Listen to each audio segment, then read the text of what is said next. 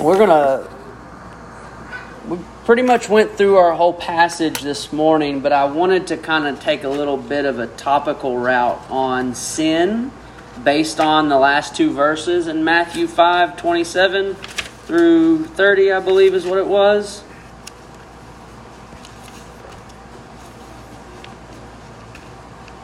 And not necessarily look at these two verses, 29 and 30, in the context of lust, but really just in the context of sin in general. Because Jesus uses this talk even in other spots of Matthew towards sin in general.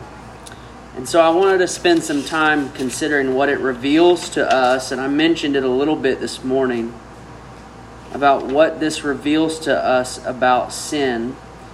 Basically, here, if I had to say one thing, one sentence, we must not underestimate sin. We cannot underestimate it. It is dangerous to underestimate sin in many, many ways. Now, if you think about the Bible, it begins with sin entering in the world. That's how the Bible begins, after creation. And then you see after this in the Old Testament, God giving law and calling obedience to the law in order to do what? To fight against that sin.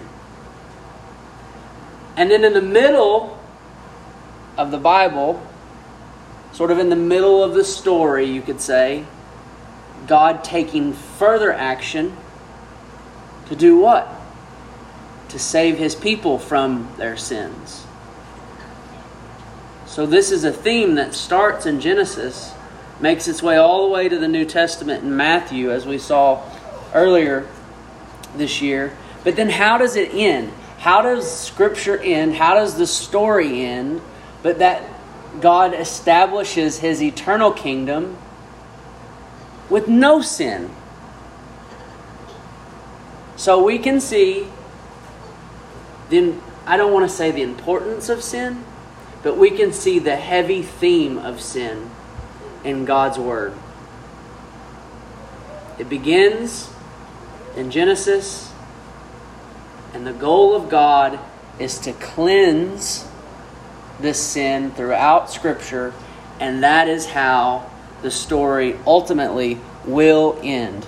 It will end with an eternal kingdom where, and I'm quoting Revelation, where nothing unclean can ever enter,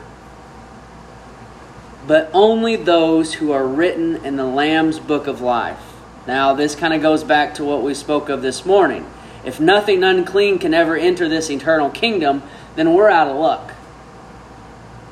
But this is the work of Christ, to bring the unclean into a kingdom where only clean, pure hearts and souls can enter. And that is based on the covered righteous blood of Christ. Right? We gotta always remember that our entrance into the kingdom isn't because we are clean. It's because we're covered with the blood of Christ that is clean. This is what makes us qualified for a kingdom that does not have any spot or blemish before a God who is fully good and fully righteous. And yet, you look in Scripture, the epistles in the New Testament, what are they filled with? But commands to battle against our sin. Like, you can't deny it. You can't get away from it. Constantly reminded of the sin that we've been saved from, like we looked at this morning in 1 Corinthians 6. For such were some of you.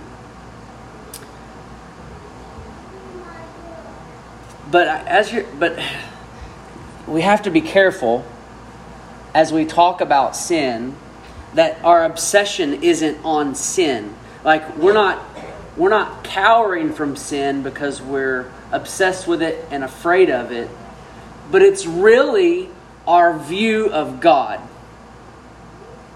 that creates and establishes our outlook on sin. Right? So if we are a church who come together and all we're doing is trying to talk about sin and how we don't want to do it and how we want to be this way and we want to be that way, we're going to be a church full of rule keepers. We're going to be a bunch of legalists who said, I did it this way. I didn't do these sins. It'd sound a lot like a Pharisee. But on the other hand, if we're a church that is always about grace and we never are concerned with sin, then we become what is known as, the word is antinomiist, which just means people of lawlessness. We say, look at the grace of God, but I'm going to act however I want. So there is the balance of understanding the grace of God that covers our sin, but yet we, being covered, as we've said multiple times, are then ready to put away sin. But if we are a church that goes one way or the other in those two ways, we might gather together, but we'll cease to be a church, like in the eyes of the Lord. Our lampstand will be put away. Will be shut off, right? And that would, not only collectively would we cease to be a church, if we went one way or the other on that, where we were all about legalism and doing what is right with no grace, or all grace and not concerned with the law, with being obedient, then we'll also probably show individually our lack of Christ. So we have to realize that we cannot underestimate sin. And I can't say this enough. If you don't underestimate God, you won't underestimate sin. If you take the true right approach to wanting to know more about God, you will understand your sin better. Okay, so we know the passage. If your right eye causes you to sin or stumble, tear it out, throw it away. For it's better to lose one of your members than your whole body be thrown into hell. If your right hand causes you to sin, cut it off, throw it away. For it is better that you lose one of your members than your whole body go into hell. So, the first thing, how serious is Jesus about sin? Well, he tells us to take drastic measures to fight against it.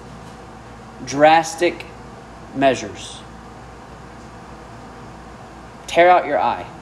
Like, we know it's hyperbole, but the analogy is there.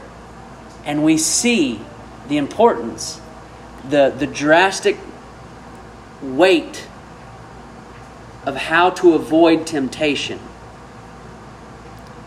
To remove something of value from our lives in order that we might not sin. Now, that, whatever that might be, is different for everybody. And it kind of goes back to what we talked about this morning. Idols. But not always. It's not always idols. But let's just think of a few. The drastic measures to avoid temptation. What are some things that we might have to do to keep from sinning? To keep from being caught into temptation? The easy one, cut off certain relationships.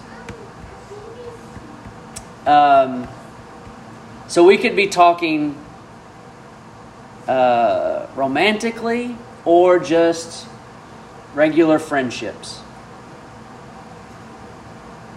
that you value, that you find worth in. But if those relationships cause you to stumble, you must be careful. And you might have to cut it off. Now, we kind of get into this gray area of, well, we want to be in the world, we want to reflect what Jesus did, and he did fellowship with sinners. He did dine with them. He did go into their homes, but he also was the Son of God. And he wasn't going to sin. He didn't sin when he fellowshiped with sinners. We have to be cautious. You go to school, guys, you're gonna have to choose your friends wisely. You may have your buddy who is the best time, but if he is tempting you to sin, that's what we're talking about here. You got to pluck that eye out so that it does not cause you to go into temptation to sin. Because what's more important? A good time with your friend for, 4 years in high school, or your eternal soul? So there's a value, understanding of what's important. And as we grow up, so I'm still kind of talking about the young ones here, and you start dating, can I give you some advice on that? Don't start too early. You've got your whole life. Seek the Lord in your youth. There are always going to be girls, but you're never going to have this time to grow in the Lord. I wish someone would have told me that when I was your age, when I was a teenager. Don't get caught up in relationships when you have one relationship that is super important, and that is your relationship with Christ. Now, to the adults, cut off relationships that cause you to sin. Sorry to say, you can't do that with your spouse. That's not an option. If your spouse is causing you to sin, there's probably some self-reflection that needs to take place. So maybe the thing that you have to pluck out is your pride. Is your need of, what do you call it? When you need to be,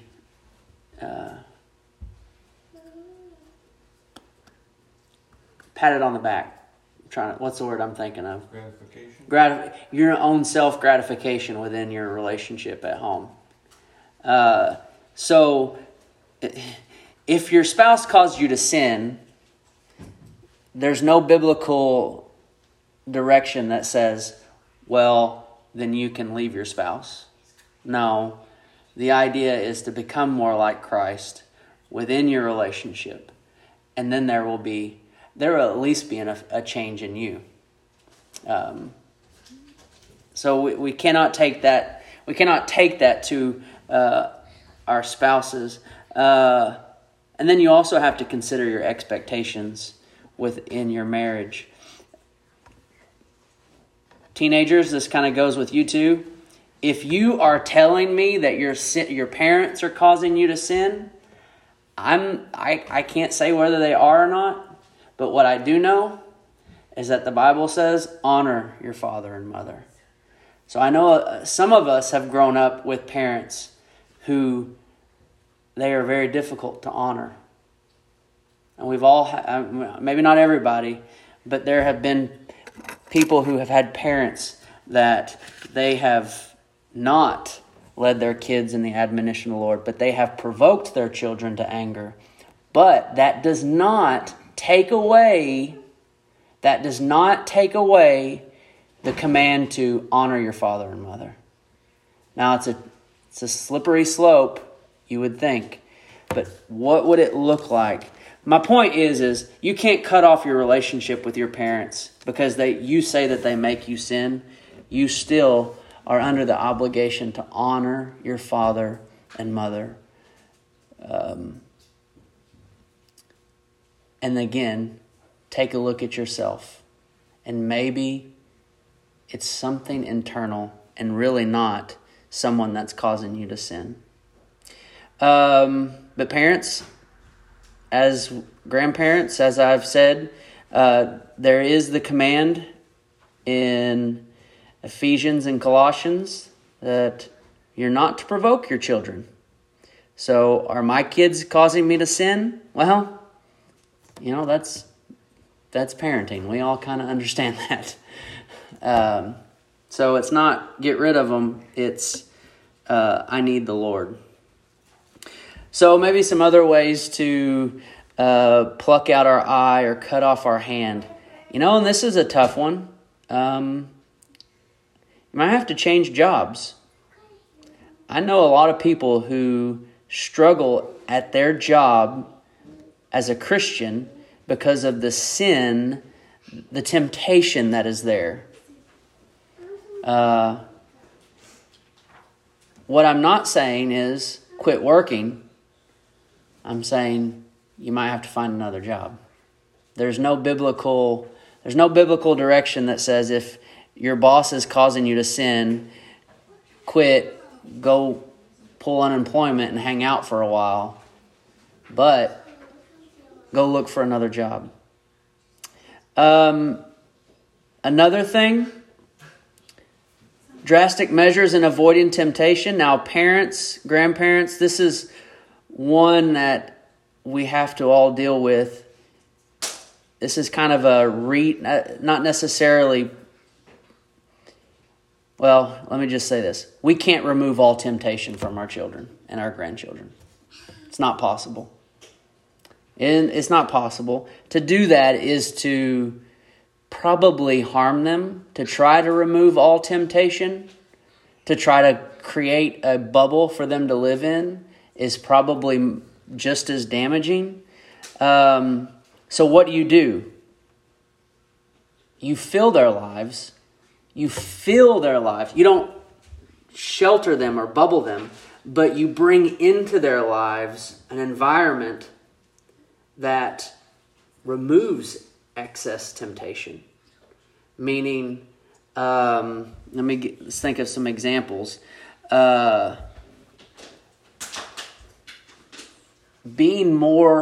Spending more time in a family setting as opposed to you're in your room, you're in your room, you're in your room.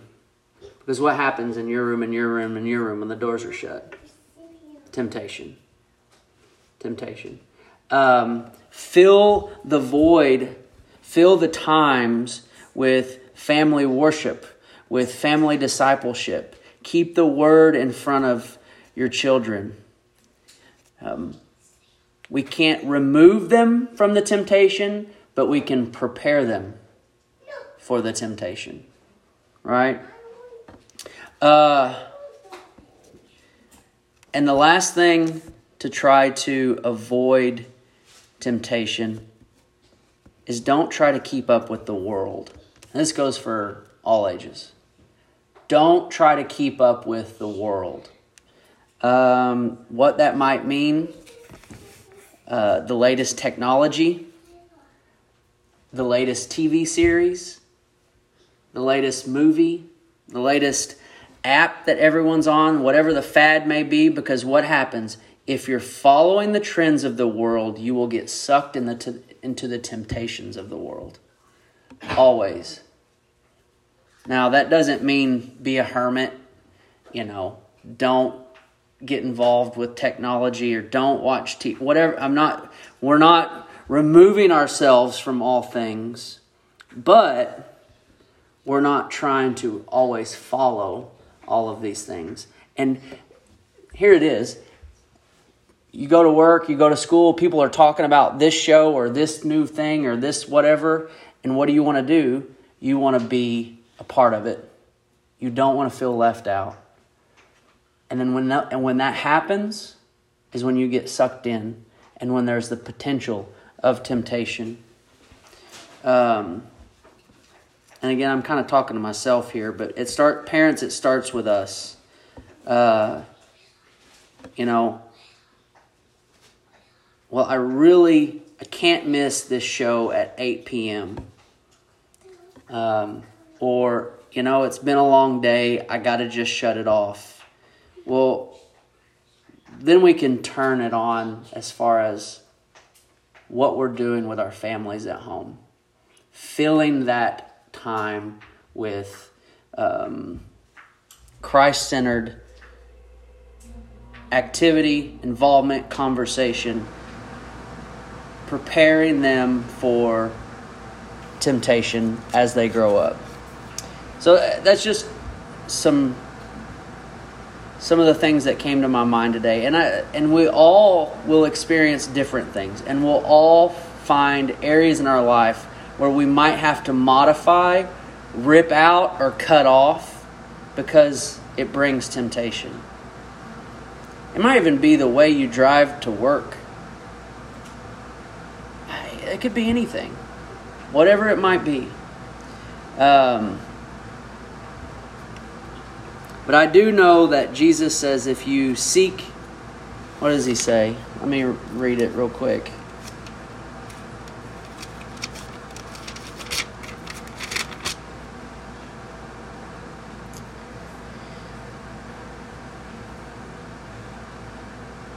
Whoever would save his life will lose it. Whoever loses his life will, for my sake, will save it.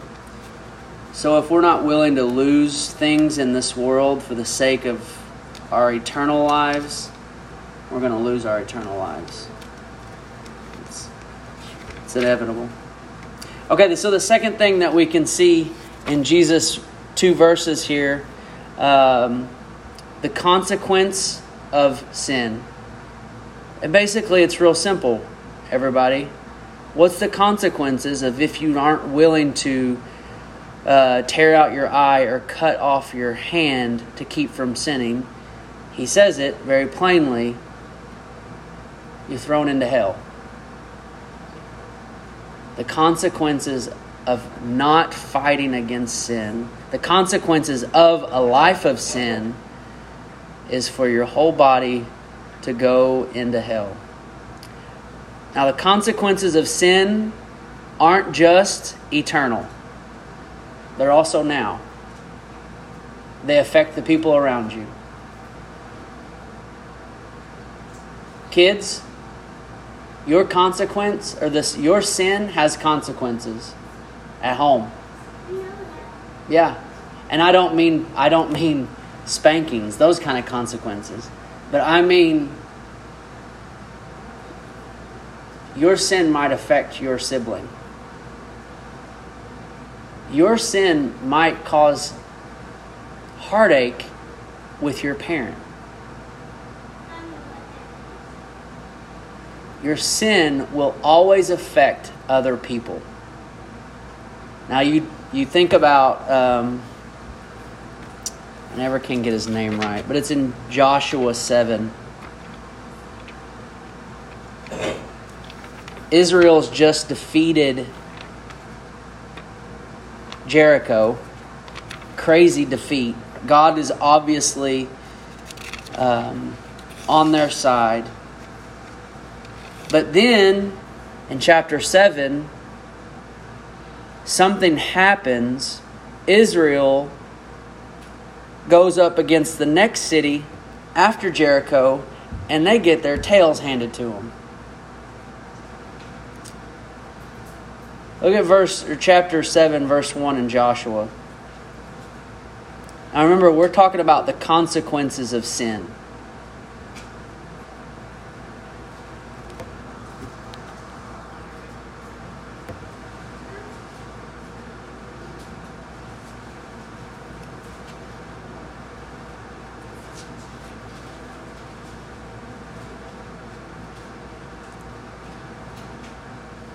So as they were going to Jericho, God pretty much said, hey, you're going to be victorious, but you are not to keep anything from the city for yourself. Don't keep anything for yourself. But in chapter 7, verse 1, look what happens. But the people of Israel broke faith and regarded to the devoted things. For Achan, the son of Carmi, son of Zabdi, son of Zerah, in the tribe of Judah, took some of the devoted things, and the anger of the Lord burned against the people of Israel. And you know what happened? They went to Ai after beating Jericho, and they got smashed. They got beaten up at Ai. Now jump down to verse 10. So Joshua's in mourning, doesn't understand what's going on. And the Lord said to Joshua, "Get up. Why have you fallen on your face? Israel has sinned." Notice that. Israel has sinned. But we were told that it was Achan who took the devoted things, who disobeyed. Israel have sinned. They have transgressed my covenant that I commanded them. They have taken some of the devoted things and have stolen and lied and put them among their own belongings. Therefore, the people of Israel cannot stand before their enemies. They turn their backs before their enemies because they have become devoted for destruction.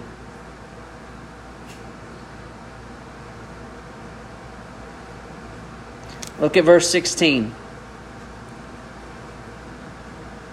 So Joshua rose early in the morning and brought Israel near tribe by tribe, and the tribe of Judah was taken.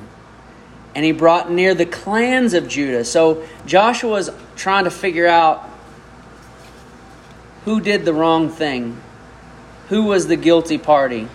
And he's down to the clans of Judah, and the clans of the Zerarites was taken. And he brought near the clan of the Zerarites man by man, and Zebdi was taken, and he brought near his household man by man, and Achan, the son of Carmi, the son of Zabdi, the son of Zerah, the tribe of Judah was taken. And Joshua said to Achan, "My son, give glory to the Lord God of Israel, and give praise to him, and tell me now what you have done. Do not hide it from me." And Achan answered Joshua, "Truly I have sinned against the Lord God of Israel, and this is what I did. When I saw among the spoil a beautiful cloak from Shinar, 200 shekels of silver, and a bar of gold weighing 50 shekels, then I coveted them and took them. And see, they are hidden in the earth inside my tent with the silver underneath." So I don't know. Now let's pause here. I don't know if this is true repentance.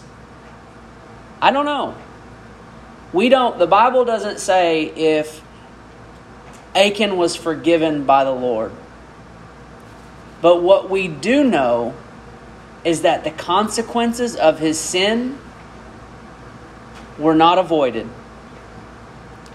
Look at 22. So Joshua sent messengers, and they ran to the tent, and behold, it was hidden in his tent with the silver underneath. And they took them out of the tent and brought them to Joshua to all the people of Israel. And they laid them down before the Lord. And Joshua and all Israel with him took Achan and the sons of Zerah, and the silver and the cloak and the bar of gold, and his sons and daughters, and his oxen, and his donkey, and sheep, and his tent, and all that they had. And they brought them up to the valley of Acre. And Joshua said, "Why did you bring trouble on us?" Notice the consequence of sin. "The Lord brings trouble on you today." And all Israel stoned him with stones. They burned them with fire and stoned them with stones. And they raised over him a great heap of stones that remain to this day. Then the Lord turned from his burning anger. Therefore, to this day, the name of the place is called the Valley of Acre. Now, do we see the consequences of sin? That's a horrible story. But God's outlook on sin has not changed one bit. Not one bit. We try to understand. People say, well, God, why would God do this in the Old Testament? He doesn't act this way in the New Testament. Well, if you stand before the Lord in your sin, you will get worse than what has happened to Achan and his family. It will be worse. It will not be stones. It would not be a fire that goes out. But it is a fire that burns forever. That is the consequence of sin. thrown into hell. But here's what Jesus calls us to. We see the consequence of sin, but in this call of instruction to pluck out our eyes or cut off our hands, we see a call to arms to fight against sin. We see a call to arms to fight against sin. Now turn with me to Romans 8, and I just want to quickly show you the two ways you can live towards sin. Two options. And that's it. Romans 8, verse 12. Now I'll wait till you get there, because I want to make clear something before we read this. Paul is writing to the church at Rome. Okay? You're the church at Byron. Okay? The same way they were the church at Rome. But he is very clear about something. Just because you're in the church at Rome or you're in the church at Byron does not mean the Spirit of God dwells in you. So how do you know? Look what he says in verse 12 and 13. Well, let me just say, it's your outlook on sin. It is your outlook on sin. What does your life reflect when it comes to sin? Verse 12, so then, brothers, we are debtors, not to the flesh, to live according to the flesh. If you live according to the flesh, this is what that means. You are living in sin. To live according to the flesh is to live in sin. Verse 13, if you live according to the flesh, you will die. He is not talking about being put in the ground 6 foot under. He's talking to a church, and he says, if you live according to the flesh, you will die. We go back to our passage in Matthew, and this is being thrown into hell. This is one of our ways that we could approach sin. If we just live in it. And if you live in sin, it will put you to death. It will kill you twice over. But if by the Spirit you put to death the deeds of the body, you will live. So, here's sin. Guess what it wants to do to you? Kill you. Twice over.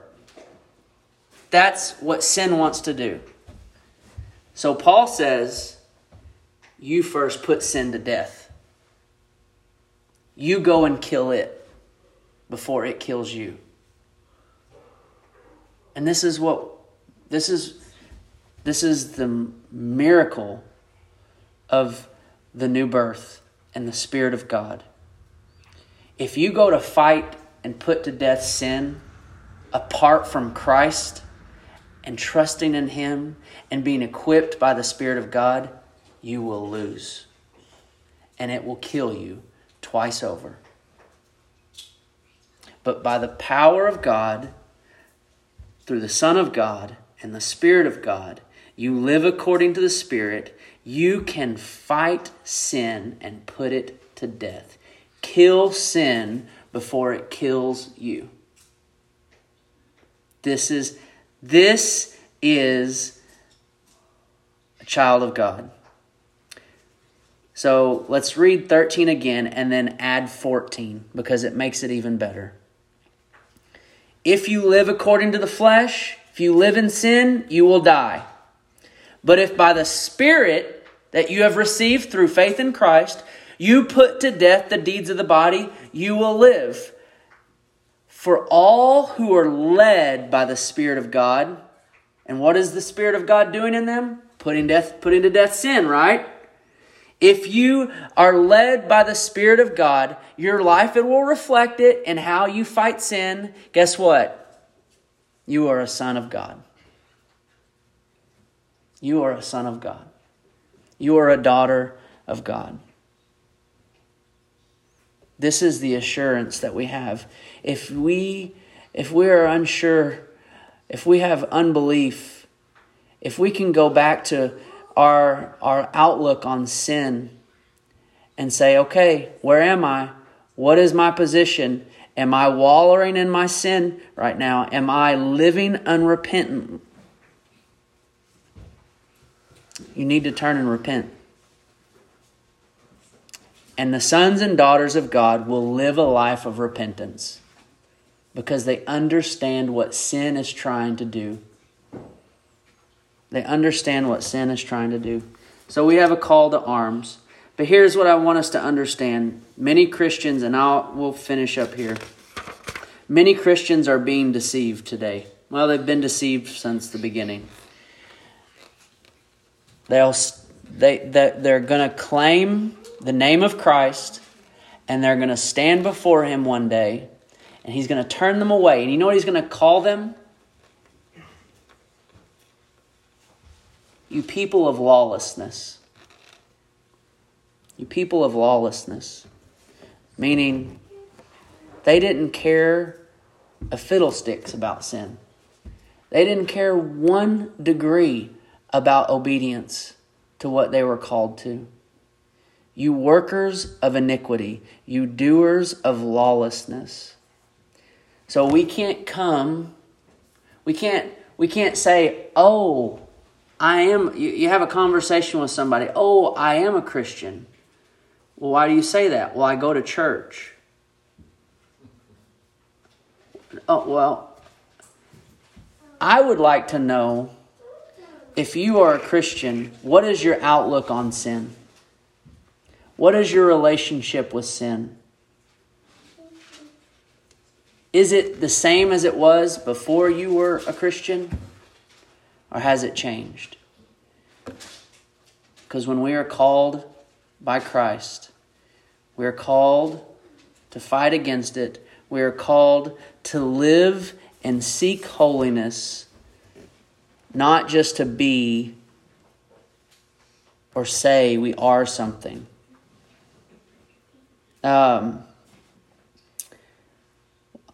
We'll go ahead and we'll conclude there. I also just want to mention our call to arms to fight against sin. It's not a call to fight against the people of the world. It's kind of like what Brother Dan said this morning as we were, thinking about their blindness, the unbelievers' blindness. We have to always remember they're going to act the way they're going to act. They don't have any other choice. Our call to arms isn't to go fight against them. We're actually called into the Great Commission to go preach the good news to them. To remind them or to tell them about this thing called sin. About its consequences. About a God who cannot stand for it. Who will judge it.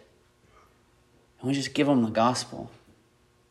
We stand in truth in this fallen world, but we're not here to fight against the people of the world.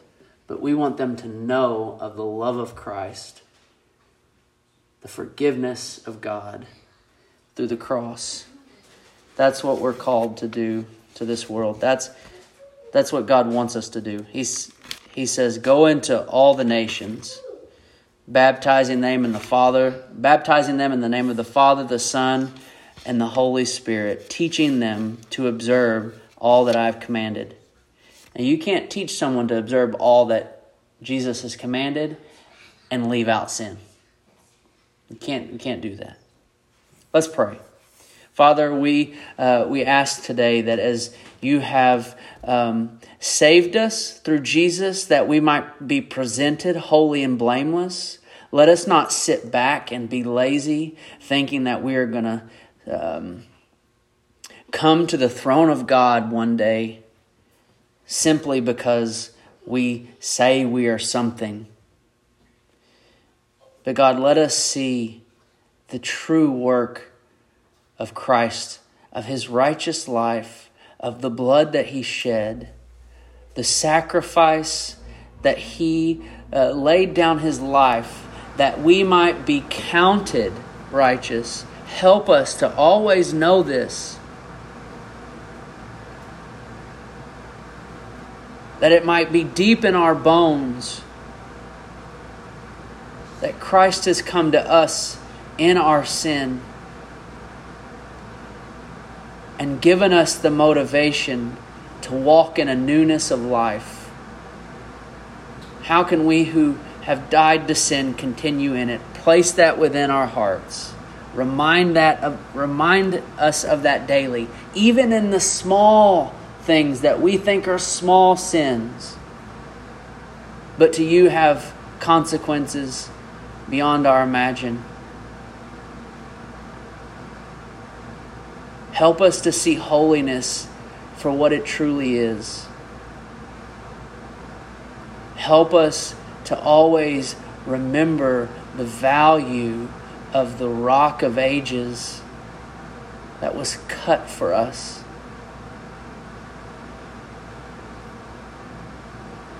God, for your glory, forever and ever. Amen. Thank you all. I hope you have a good week.